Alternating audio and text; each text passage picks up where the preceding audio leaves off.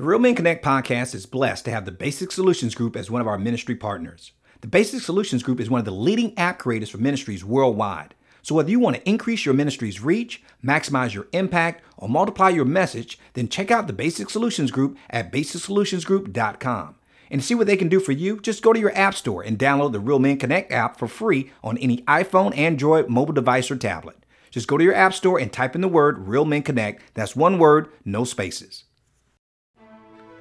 Do unto others as you would have them do unto you.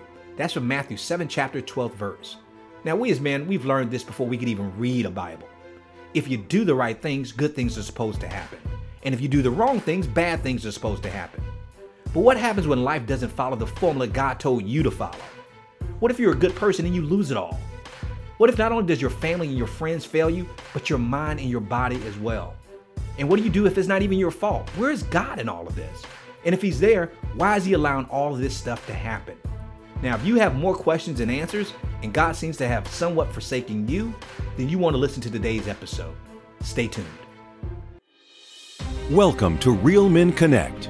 Are you ready to be the extraordinary man, husband, father, and leader God called and created you to be? Then get ready to receive wisdom and guidance from some of the country's most respected men of faith as you learn everything you need to know to go from good man to great man, God's way. No judgment, no shame. Just real men with real challenges seeking real change. All for God's glory. Hello, mighty men of God, and welcome to the Real Men Connect podcast, where we help good men become great men God's way. I'm your host, Dr. Joe Martin, and each week we interview some of the nation's most respected and accomplished men of faith to find out what it really takes to become the kind of husband, father, and spiritual leader that we were called and created to be. Our guests not only share with you their strategies for success, but more importantly, they've agreed to share with you their personal stories and struggles in achieving that success. Each interview session is packed with practical, proven biblical principles you can immediately apply in your relationships, on your job, and in your community. Today we have with us a good friend of mine. His name is Corey Ndabalaire. And let me tell you a little bit about Corey's story before he comes live and he talks to you. Corey is an author, speaker, and advocate for mental health and faith.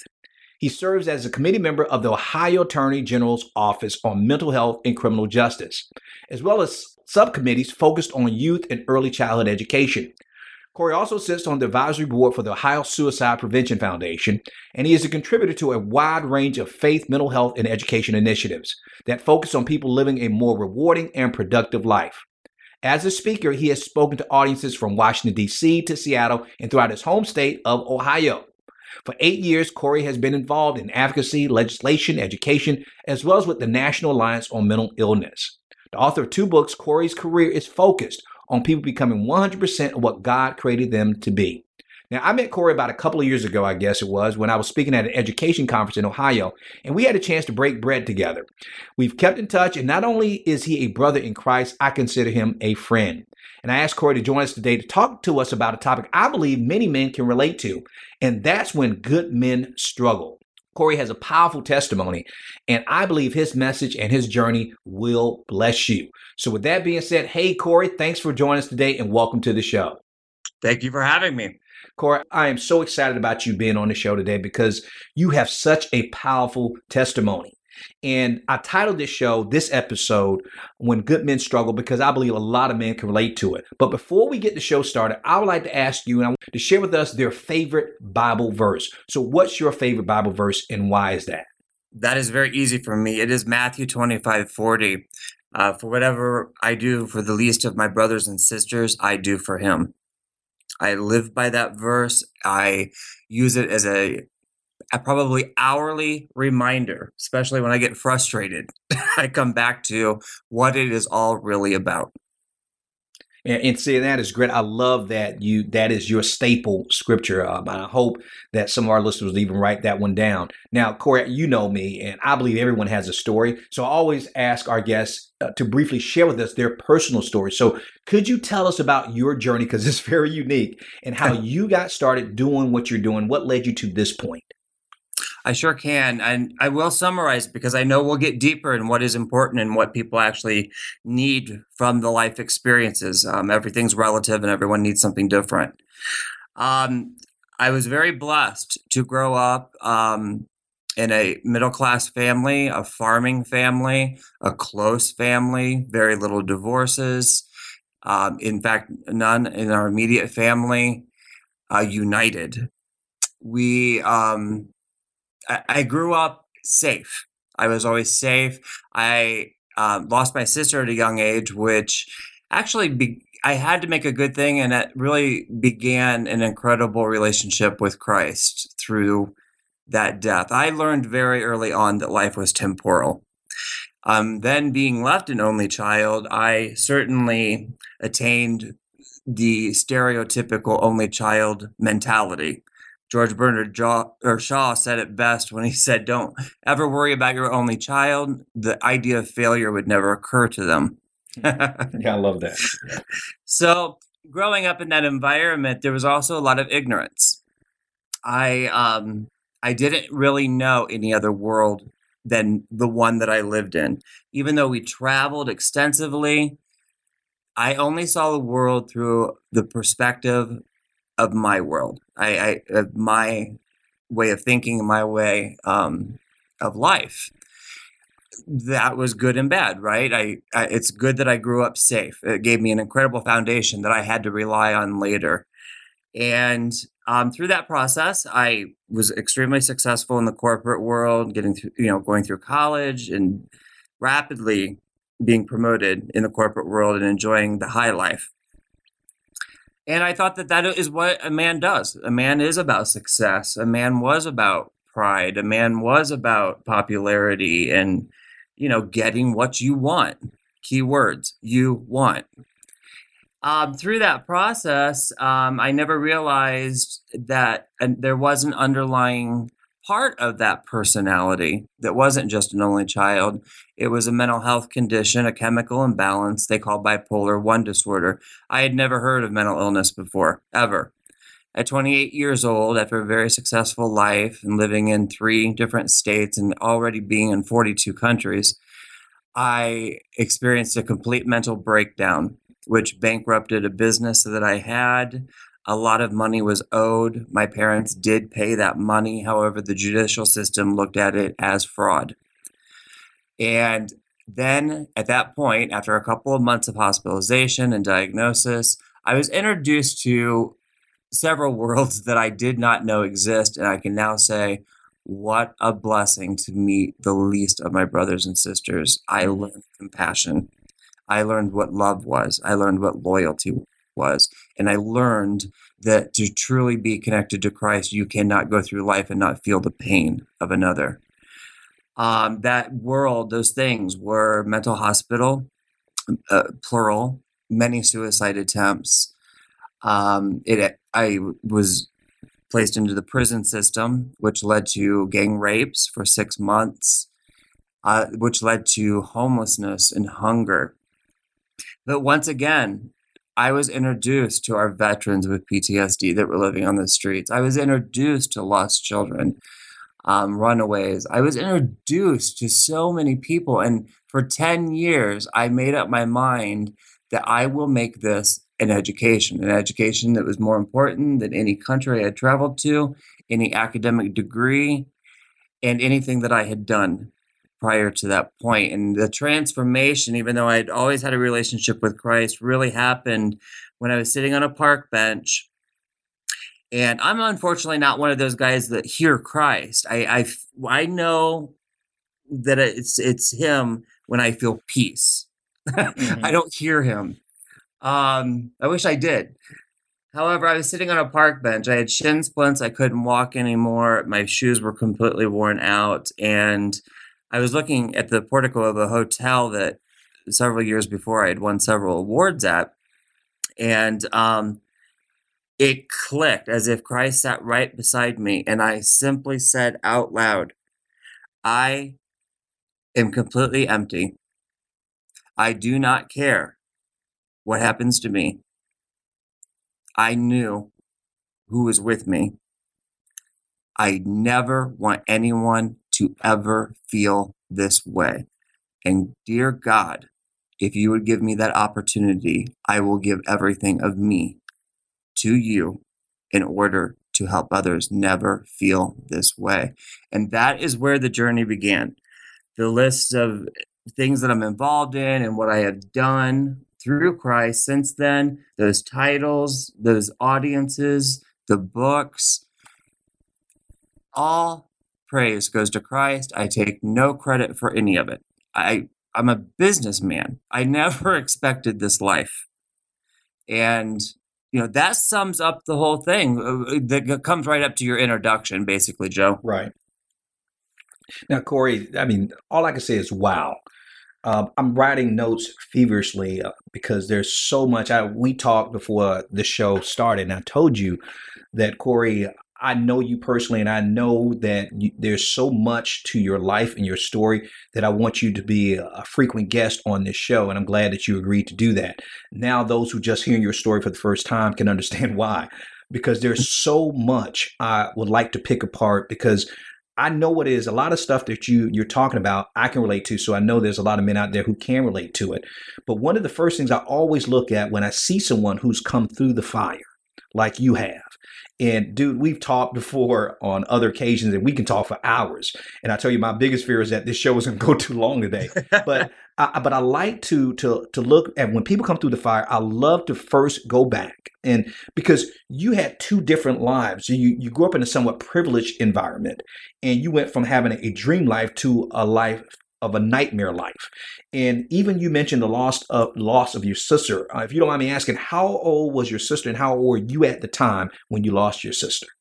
3 years. No, she was 3 months old. She died of cystic fibrosis. And so I was second grade, young child. And so even as a young child, you had a difficult time probably trying to process that, because you were in second grade. That means you had to be at least maybe about six or seven. 6 or 7, yeah. Yeah. So I taught first graders, and that was the age group that I taught. So I can only imagine how difficult that was for you. And then you found that you were an only child. But here's the first question I want to jump into, just looking at all this stuff that you just mentioned. When did your life start to unravel? When you realized it wasn't this perfect package that it looked like to the public and even to yourself? When did it start to unravel for you? You thought, maybe there's something wrong here. That's a wonderful question, because, a chemical imbalance is a disease. It's physiological. However, there were other signs, because God was pushing me. And you know what? He wasn't pushing me. He was pulling me in. I was good at business. I was good in that corporate environment, but he did not give me the gifts that he gave me to use for the world. Right. So I can look back and think of at least a year, maybe more, that incredible feeling of no satisfaction, that incredible feeling of, I've done it all, now what? That incredible feeling of need, not peace. Right. Peace. And I think that when those emotions started rolling, had I been self-aware enough, not had I been stronger or anything, just a little bit more self-aware and not so worldly involved, living in the world. And I think I would have picked up on you ventured into the world looking for satisfaction and happiness. So I think that it started unraveling a year to a year and a half prior to me actually getting mentally sick. And I am an all or nothing person. It was the only way God could do it, from one extreme to the other. Right. I believe. So now you were diagnosed at the age of 28. Is that correct? But before that, you started to see some things, and I call it that discontent, because a lot of us, especially if you're an overachiever, can relate to it, because I went through a similar process myself. When you get to that point that you say, is this all there is? I don't know which author said it, but they say you run the race and then you realize you were running the wrong race. That wasn't a race I was supposed to run. Then God has to come in and get your attention. Now, during this process, when you get to this point, because obviously you're succeeding at a pretty rapid pace and you're achieving some of the things that the world tells us what or defines as success. I always narrow it down to education, compensation, occupation, and reputation, that you're receiving those things. But your family, because tell us a little bit more about your parents, because they've lost a child, then they have this son, now you're the only child, and this son is doing some positive things and achieving, quote, worldly success. How are they responding to you in this season in your life, and what kind of parents were they in helping to raise you? My parents were loyal. They, we, I had a lot of freedom, and my mother and I especially were extremely close. I believe that as I get older, I understand these things. I believe that I placed a lot of internal pressure on myself, being not just an only child, being left an only child. And so I have really never discerned if they put pressure on me or if I put it all on me. And maybe it was just a balance of both. Right. I have always admired and respected my parents because through anything and everything, they stayed together. And that example, and I am a firm believer that words are just words and example is everything. It taught me what loyalty is. It taught me what standing by someone and standing with is. So through all those trials and tribulations, I had this incredible example of what unity was. And when I did have my mental break, and it did come from nearly dying by suicide, of course, my parents were in shock. They were also in shock of the debt that they had to pay. They were shocked of the whole situation because it was nothing that any of us had ever experienced in any realm of our lives. They did not know how to handle it. They did not know what mental illness was. Not even sure if they even believed it was real. And they stepped away. It was the first time in my life that I had felt abandonment. I went from the hospital to a homeless shelter. Wow. I'm sure that they would redo that. And I don't ever want them to feel guilt for that because, like I said, I got 10 years of incredible education through Christ. However, those things do live in you. And between that and the events that I had already mentioned in the summary, I struggle to this day with trust and giving my trust to people. I am very guarded in that area, and I wish I wasn't.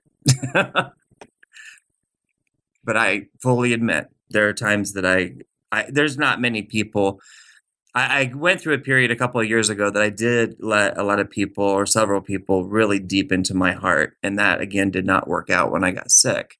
Mm-hmm. So I struggle deeply because I have incredible men, not males, in my life that have been examples of walking in the shoes of Christ. And I had also in the past couple of years had the exact opposite. So I do struggle with that back and forth that stems all the way back to being 28 and abandonment. These things stick with you. It's kind of like Paul's thorn. And I've prayed and prayed and prayed, to have those things taken away and to completely just, I am transparent and honest and open and vulnerable. But when it comes close to my personal inner circle, that is different. That's still two different worlds, the public, Corey, and the personal. It's very difficult for me, and I do pray for it to go away. And I've never really figured out why. What I do know is that it does really fuel me, even though I feel it. I don't want others. I'm determined that people don't experience those traumas. Mental illness is manageable. It's manageable with medication and therapy. It's a disease. Trauma, that's tough. It's really tough. It leaves its mark, its wounds, its scars. Now, Corey, I want to go back to a point you made because we try to keep it real on Real Men Connect because one reason God put this on my heart is because a lot of men, we suffer in silence. And Yes. you know from going through mental illness what that could feel like. That's another reason I want to bring you back on the show because I think we need to dedicate our entire show to dealing with that particular topic. Amen. But I want to go back to something that you mentioned. I was asking you about your parents and what kind of parents they were, and you were closer to your mom. And then you had that episode when you came out of the hospital, you were homeless. But I want you to touch on what I consider the most important component in the home, which is that father figure. Not necessarily the biological dad, but that male, or like you said, the man in that Mhm. home. And so tell me a little bit about your dad and your relationship with him and how that made an impact on you, even growing up as a child. My father is a very good man. He's a farmer. He had worked in a factory. I have never in my life heard anyone say a bad word about my father. He also, I don't know if it's generational or what, um, was extremely closed up emotionally. And I didn't have that effect. There was no affection. Um, a man is a man that goes to work, financially supports his family, takes care of things, the physical things, and the wife takes care of the emotional things and the affection. It was not by his fault. We don't know things differently, do we? Um, I think my sister's death deeply impacted my father's emotions, and it's he didn't want to get hurt anymore either. And I think that everyone did the best that they knew how. As a son, I respected my father. I yearned for uh, a connection, and not just the words love, but the feeling of love Right. and being loved. Now, even though you were diagnosed with a mental illness, do you believe that your relationship with your parents contributed somewhat to your the process of your recovery from it or recovery through it? Do you think that, and if so, what kind of impact do you think that had on it? I think that anything emotional plays into it, because when an illness engages, it immediately goes to the negative. You get into a depression, and it starts into this vicious cycle of remembering absolutely everything that was bad in your life, and it will exaggerate it as well. The more it compounds, it just gets bigger and bigger and bigger. Um, my the love with my dad, I think, really played a part. I think that a part of my success and rapid success was the need of acceptance that I didn't feel. I felt safe with my mother, and I felt accepted, and I knew she was always proud of me and excited. My dad is a man of silence. He's that you're closed up. You don't open up your emotions. You certainly don't become vulnerable. Um, and that deeply has impacted my life, all the way up to today, and trusting and loving. I've had so many people say, I love you. And I kid you not, it goes right straight through me. Right. It does not connect. Hmm. Not always, but it's hard to get me to that point. So, Corey, as you're going now through your journey, we're going to now go through this process with you together. Is while you're going through this, from having it all to then going through horrible experiences from rejection to abuse to emotional suffering and pain, out of all this, and I know this might be oversimplification, but I know there's so many answers you'll probably give me, but what was the toughest challenge and obstacle that you had to overcome doing this process? This growth that you were going through and this transition. What was the toughest challenge, the obstacle you had to overcome? Abandonment. Abandonment. The reason for that, I can make that very clear and simple. It's something that I studied and learned. I am a person, and I think most people, if they're honest, are. I would rather be hated and told that I'm hated than be treated with complete indifference. Mm-hmm. I think John even said that in scripture. I can't remember exactly where.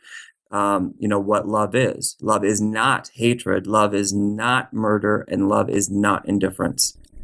It is a very, very, there's no solution to indifference. There's no communication. There's nothing.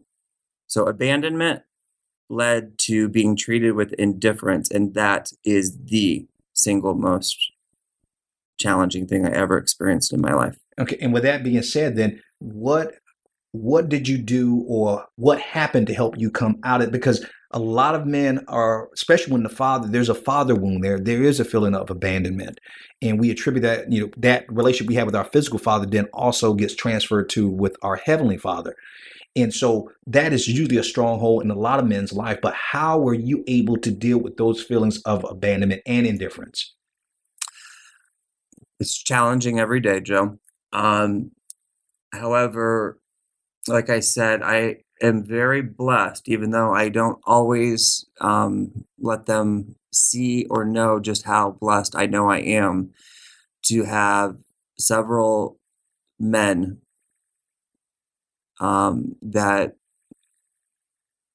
are completely open, completely transparent, completely loving, very much in Christ, constantly remind me they have never given up on me, loyal to a level of me not deserving that I can't even explain, as unconditional as I've ever seen a human being be.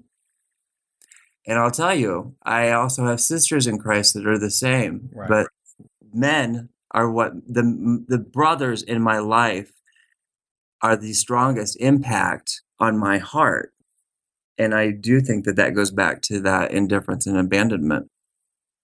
I'm sorry. Go ahead, Corey. They can speak to me. They can speak to my heart, not just my ears. The men, the role models, the mentors.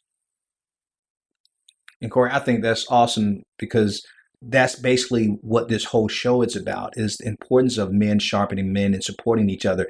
And obviously it's made a huge impact on your life, because I would say the same for me, of dealing with my own feelings of abandonment and indifference, is that it was great having men in my life later on. I wish I would have had them earlier. But here's a tough question for you, because I love to hear this journey for people who've gone through the same process that you and I have gone through, and other men, when it comes to having those men in their lives. What did it take? How did you learn to trust again? Because you were abused. You were when you were incarcerated, that you were constantly under attack by men. So what did it take for you? And I've gone through a similar experience myself, but what did it take for you to rebuild that trust for men, to allow that healing to take place? Well, it was interesting. I didn't have, when I came home, which was 8 years ago, after being homeless, and I weighed 118 pounds and was a mess. I went to a ministry in which I won't name, and I did connect with a few people, and that journey began. And I honestly, as an only child, I felt, wow, maybe I can have siblings. Right. Maybe I can trust. And I started to open up, and it did take a little while, but it was probably the safest I'd ever felt in, I don't know, 16 years. I really felt safe. I felt loved. I trusted. I threw my heart. I once explained it to who I considered my best friend at the time. And I am not someone that ever had best friends. I've always been independent. And, but I said to him once, I said, the only thing I ask is that I threw my heart really far out on the table, and I can't get it back. Unfortunately, I had another episode of bipolar disorder, and I'm sure you can relate. I spread myself very, very thin, being a 100% person, and I wasn't paying attention. The reaction to that was indifference and abandonment, and it tore me apart. And through everything, including rape, I have never been that sick or felt that bad. And so that question's interesting to me because that's very fresh. Mm-hmm. And I couldn't believe it happened again. One thing I had never in my life have I ever questioned or got mad at God. So I kept grasping for him, and it wasn't just a few people. The ministry some people didn't have an understanding of mental illness or even a belief in it. It turned into rumors and gossip and all that stuff, and it just shut me down. So coming back to the question of trust, it has been that relentless loyalty of the brothers in my life. I would be one of two things without those real men. I would either be dead, or I would be so isolated and closed off, jaded and bitter of this world that no one would ever hear from me again, and my life experiences and everything that I believe is my purpose would never be shared. Right. And Corey, I tell you, because I just truly believe, and I know the Holy Spirit is doing his work. There are men out there listening to this who understand and can relate and empathize with the feelings of abandonment and the trust issues. God has done a work in your life, a great work. And I want to zone in now on when you got to that point, because I've been suicidal and battled with depression and that type of thing. And people always want to know that turning point when you realize that no matter how bad it was, and usually is when you're in your pit, that something happens that gives you hope to believe that it's going to get better.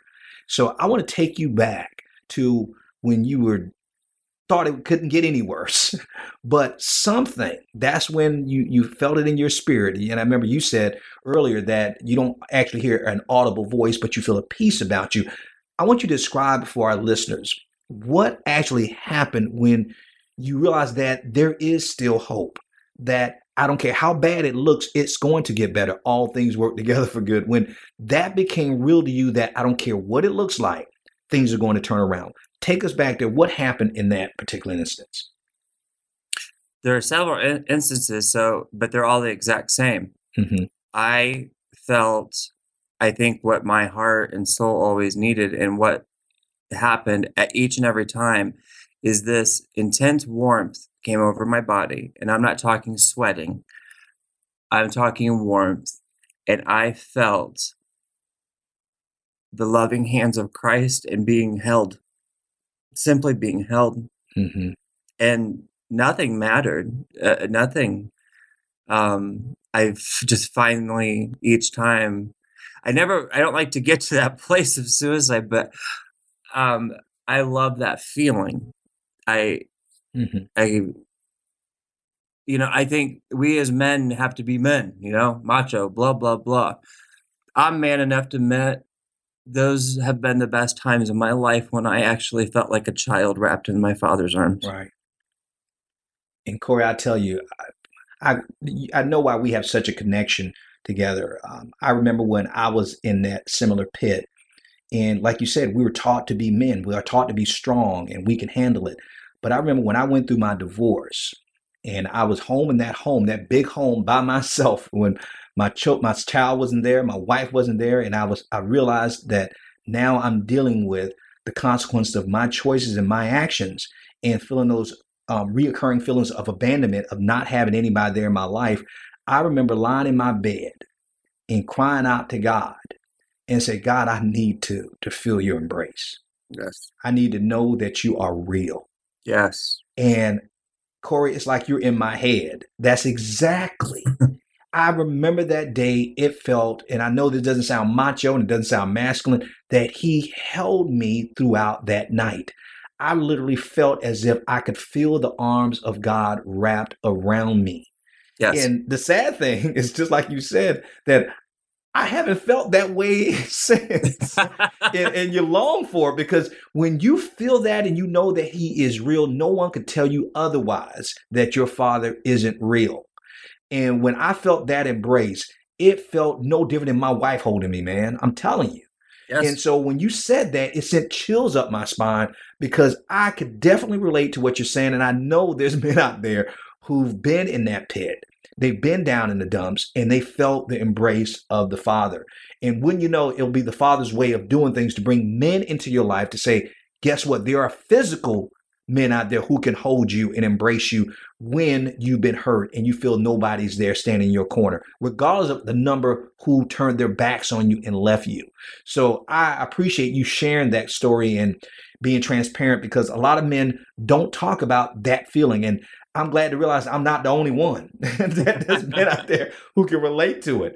Now, let's get into some change the kind of the direction we're going with this, because now I want you to share some of the life lessons that you've learned from this whole process. So let's start with 3 principles that you live by now that has kept you from reverting back to that person who was at his worst. What 3 principles do you live by that you can share with the men out there?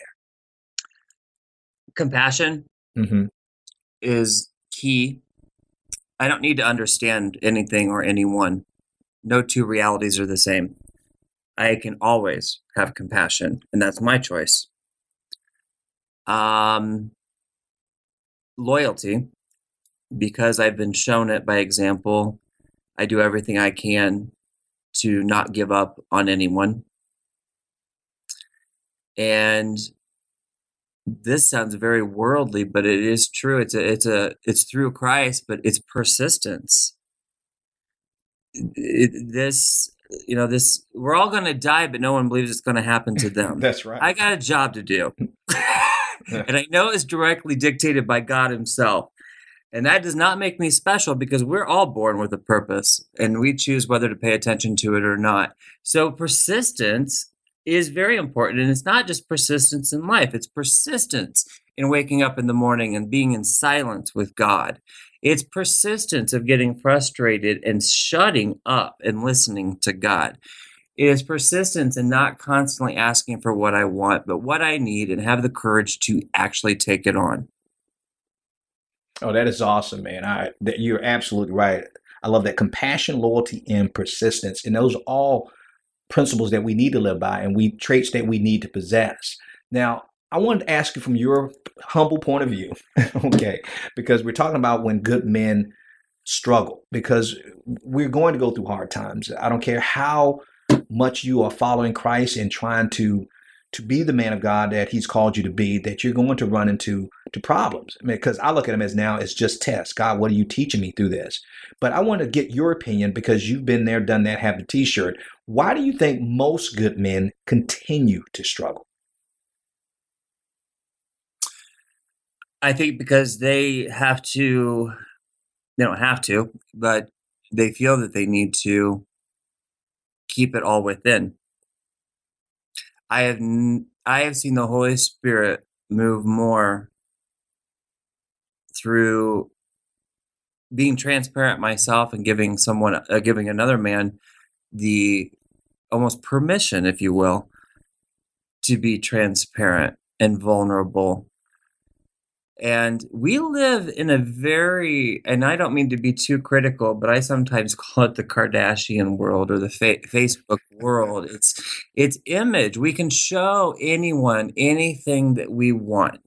We can make people believe that we live these fabulous, incredible lives, and we get so wrapped up in that image, and men do too. They're supposed to be the head of the household, God first, wife second, then children. And I've seen it. That's happened to me. I've seen it happen with others. Men will say, I can't deal with that with my brother right now. I can't be there for him because, I have to take care of my wife and my children. And for me, that makes no sense, because example teaches anything. So if you turn away from your brother, you've just given an example to your whole family. Right. So guide me back to the point. I could go on for hours on that one, Joe. Yeah, we're talking about why good men. Do you think good men do struggle? And I think you touched on a good point. You said they keep it within themselves. And Absolutely. they isolate themselves. And when you were talking about the Facebook and the social media, I always tell people that what you see on Facebook, what you see on Instagram, you're not looking at someone's life. You're looking at their highlight reels. Yes, exactly. The highlight reels are always going to show you the guy dunking the basketball or hitting a home run. They're not going to show, if they showed a whole show of people striking out, people stop watching. Yes. So they want to see the successes. So I tell people to take social media with a grain of salt, because everybody's life is not as good as it looks. And also the life you're really living is not as bad as you think. Somewhere there's a little bit of give and take in there. But what advice would you give to men who are trying to do the right thing? They're trying to be what God called them to be, but they're still struggling. What advice would you give them, Corey? Find those you can trust. Open up. Let the Holy Spirit work through that. You don't know what someone else's life is like. They have something to teach you, and you have something to teach them. That's what life is about, learning from one another. And if we don't share, we don't learn. So I've gotten challenged on this statement before. Supposedly we leave this world taking nothing. I challenge that. We absolutely can leave this world taking one thing, and that is the lessons we learned because we didn't have the courage or the vulnerability or the trust in God to share them, to teach someone else. Mm-hmm.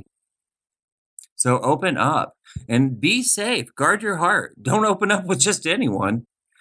But find that connection. Men understand men when they open up. Men and women are different.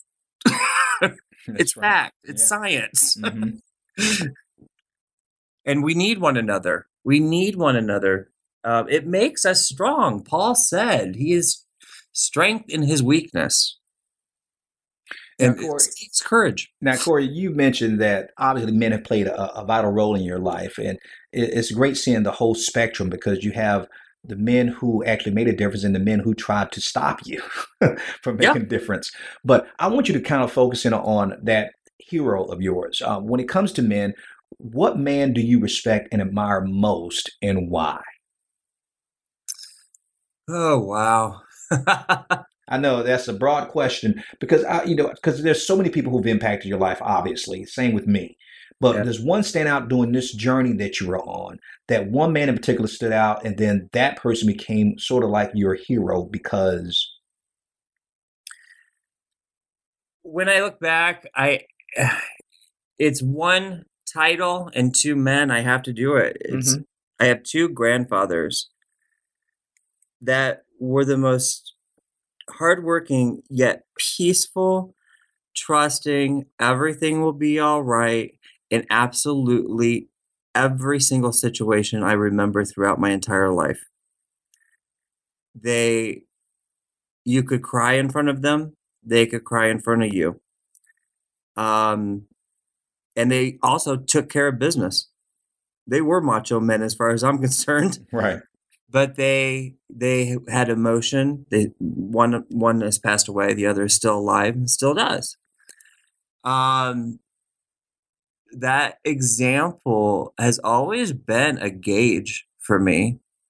And it's interesting. The brothers that are close to me all possess some piece of those two men. Wow. Wow. I remind myself, or I get reminded often. I don't even think when they hear this will probably be the first time they ever heard that. There is absolutely, a piece or two of each of those two men, those two grandfathers, in my closest brothers. Man, that is awesome, Corey. Now, I'm going to stretch your brain a little bit if I haven't already. I want to take you back to a younger version of you, okay? And even though you had a major thing happen to you at the age of 28, I'm going to take you to 21. And I don't know why I just picked 21, but I guess I believe that's when you're legal to drink. So maybe, that's a threshold for a lot of people. But I want to take you back to 21 years old. If you could go back and talk to that 21-year-old Corey, what would you tell him to do first? Slow down. What do you mean slow down? I was an executive by the time I was 21 for a Fortune 500 company. I was on a race for life, a race before death.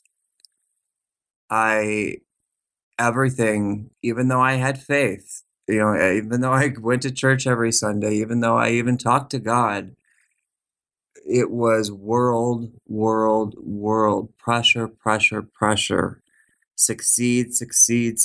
This is what a man is. My money, my car, where I lived, what I did. I was a man when I would get off a private jet. I felt like a man, fully admit it. I would get those feelings that affirmed I was a man on these different occasions. And I never slowed down because I was on that constant need for that high. I never did drugs and all of that. I got a high off of that lifestyle. And if I could tell that 21-year-old anything, it would be stop. Appreciate the now. You don't have control over the past or the future. Stop. That's good stuff, Corey. Now, let me ask you this. The same 21-year-old, what would you tell him to do better? Connect, to be honest with you. And I'm not just saying that because of the title of your show. But I like it anyway. I was popular. I had a lot of friends, and I didn't even, because I never connected with the heart with any of them. It didn't matter if they were friends of me because of who I was or money or anything. It didn't matter. A lot of people always get hurt by those things. It didn't matter to me because I never put my heart out on the table. If they came in and left, I didn't care. I appreciated, like kind of a shallow word. I appreciated the friendship. I had a great time with many friends and had a lot of guy friends. But it wasn't heart. It was very much about me. It was very much about independence. It was very much about no one's allowed to hurt me. Very selfish. I would not connect. So you would tell them to do better, connect. So if you could, what would you tell them to try to do more of? Love. Love covers so much, but it all boils down to it equals God. So no matter if you're authentic with love, no matter what direction you take it, marriage, family, children, the love for the poor, the love for the needy, it doesn't matter what direction you take love, it equals God. And I really wished I would have started loving earlier. Even if I couldn't accept love, right? I wish I would have started loving earlier in my life, and not worried, not been so selfish to think that I was entitled to never get hurt in life. Give me a break. Yeah. I mean, I would probably slap the guy. Well, now it's time, Corey. That was great information you just shared with us, but now it's time. I told you about it before, what we call man up questions. Yep. And these are 5 quick questions using the letters MANUP that require fearless honesty, which you're not going to have a problem with at all. Okay. So my question to you is, are you ready? Yes.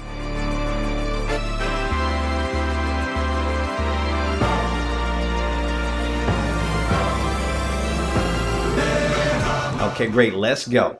We start with the M. The M stands for mistake. Now, what mistake did you learn the most from as a man? Control.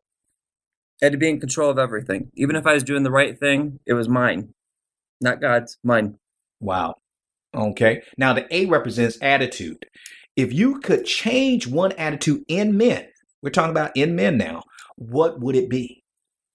Trust. Trust? Yep. Okay. Now, the N stands for next. And so tell me, what's the next big thing you would attempt to do for God if you knew you couldn't fail? I can say this because I failed at it many times. And I think your quote is, we need failure in our lives. I would step out of that boat and even in that storm, not take my eyes off Christ and do what I'm called to do. Okay, I can receive that. All right. Now, the U represents understand. Now, when you were younger, what was one thing you didn't understand about being a man, but you know better now? That being a man is vulnerability. It is transparency. It is being the example of love, not just the words, the example. We are built in His image, so we need to start living it in His image. Oh, that's great. I love that. That is awesome. Now, the last letter is P for problem. Now, you're a mighty man of God, but what one problem in your life do you still struggle with, even as a man today? The pain and the memories, those actions have created a filter in me and on my heart that I want gone. And I struggle with it daily. It's my Paul's thorn. And thanks for being so transparent and honest with us, Corey. I really appreciate that. Man, I told you there's so many other things I would like to talk to you about and discuss with you. That's why we're going to bring you on for some future shows. So I definitely will be keeping in contact with you because you're also a personal friend. But before we close, what's the one thing you would want our listeners to remember most about what we've been discussing today about dealing with struggles and adversity and problems and abandonment and all these different issues that we've addressed today? In other words, what would you want them to take away from this conversation today? What would be the one thing? Love one another. Gosh dang it. You're not entitled to anything. You're not entitled to a good life. I don't care how hard you work. Things happen.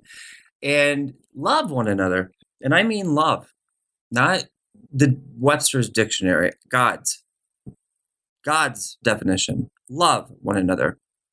You're not entitled to a thing. You know, and the Bible tells us that Jesus told us that they would know our love based on how we treat one another.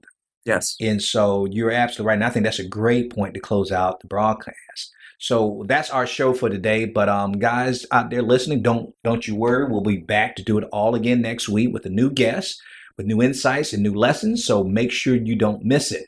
I'd like to thank Corey for joining us today and for being so gracious with his time. So thank you, Corey. Thank you, Joe. And Corey, quickly, for our listeners, if they wanted to find out more information about you, your ministry, and what you're working on, how can they connect with you? You can feel free to use my email address. Do you have that or do you want me to state it? No, go ahead and tell us. It's DOBBELAERE@gmail.com. And don't ever fear sharing anything. If I don't have the strength, God will give it to me. Harrison's Story is the first book I read, and first book. First book you read? Book, that'd be sad. The first book I wrote, and God Get You Some, is the second. And you can just Google that or find it on Amazon or Barnes & Noble. Mm-hmm. Well, great. Thank you, Corey. And also for our listeners, his last name is pronounced Dabalair. Dabalair. So to all of you guys out there, I want you to do us a favor. This is so important. Take about 30 seconds and go over to iTunes and rate the program. It's the best way to help us get this program in the hands, ears, and hearts of men just like you.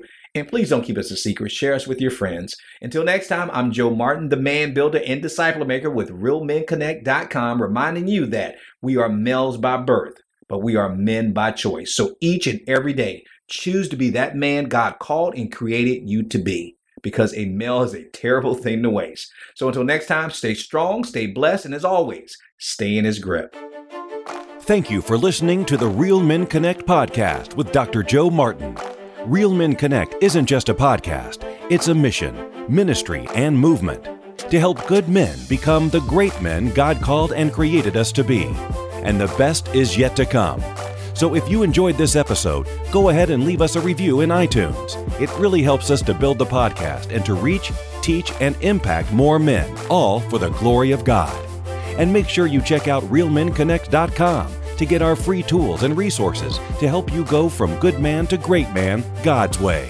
Again, that's RealMenConnect.com. Thank you for listening. We'll see you in the next episode. Real Men Connect is a listener-supported podcast, and we're now the #1 radio podcast on iTunes for Christian men. If this podcast has blessed you in any way and you'd like to help us continue to bless and transform the lives of even more husbands, fathers, sons, and leaders, please prayerfully consider supporting this ministry. Just go to realmenconnect.com and click on the donate button, and may God bless your faithful giving.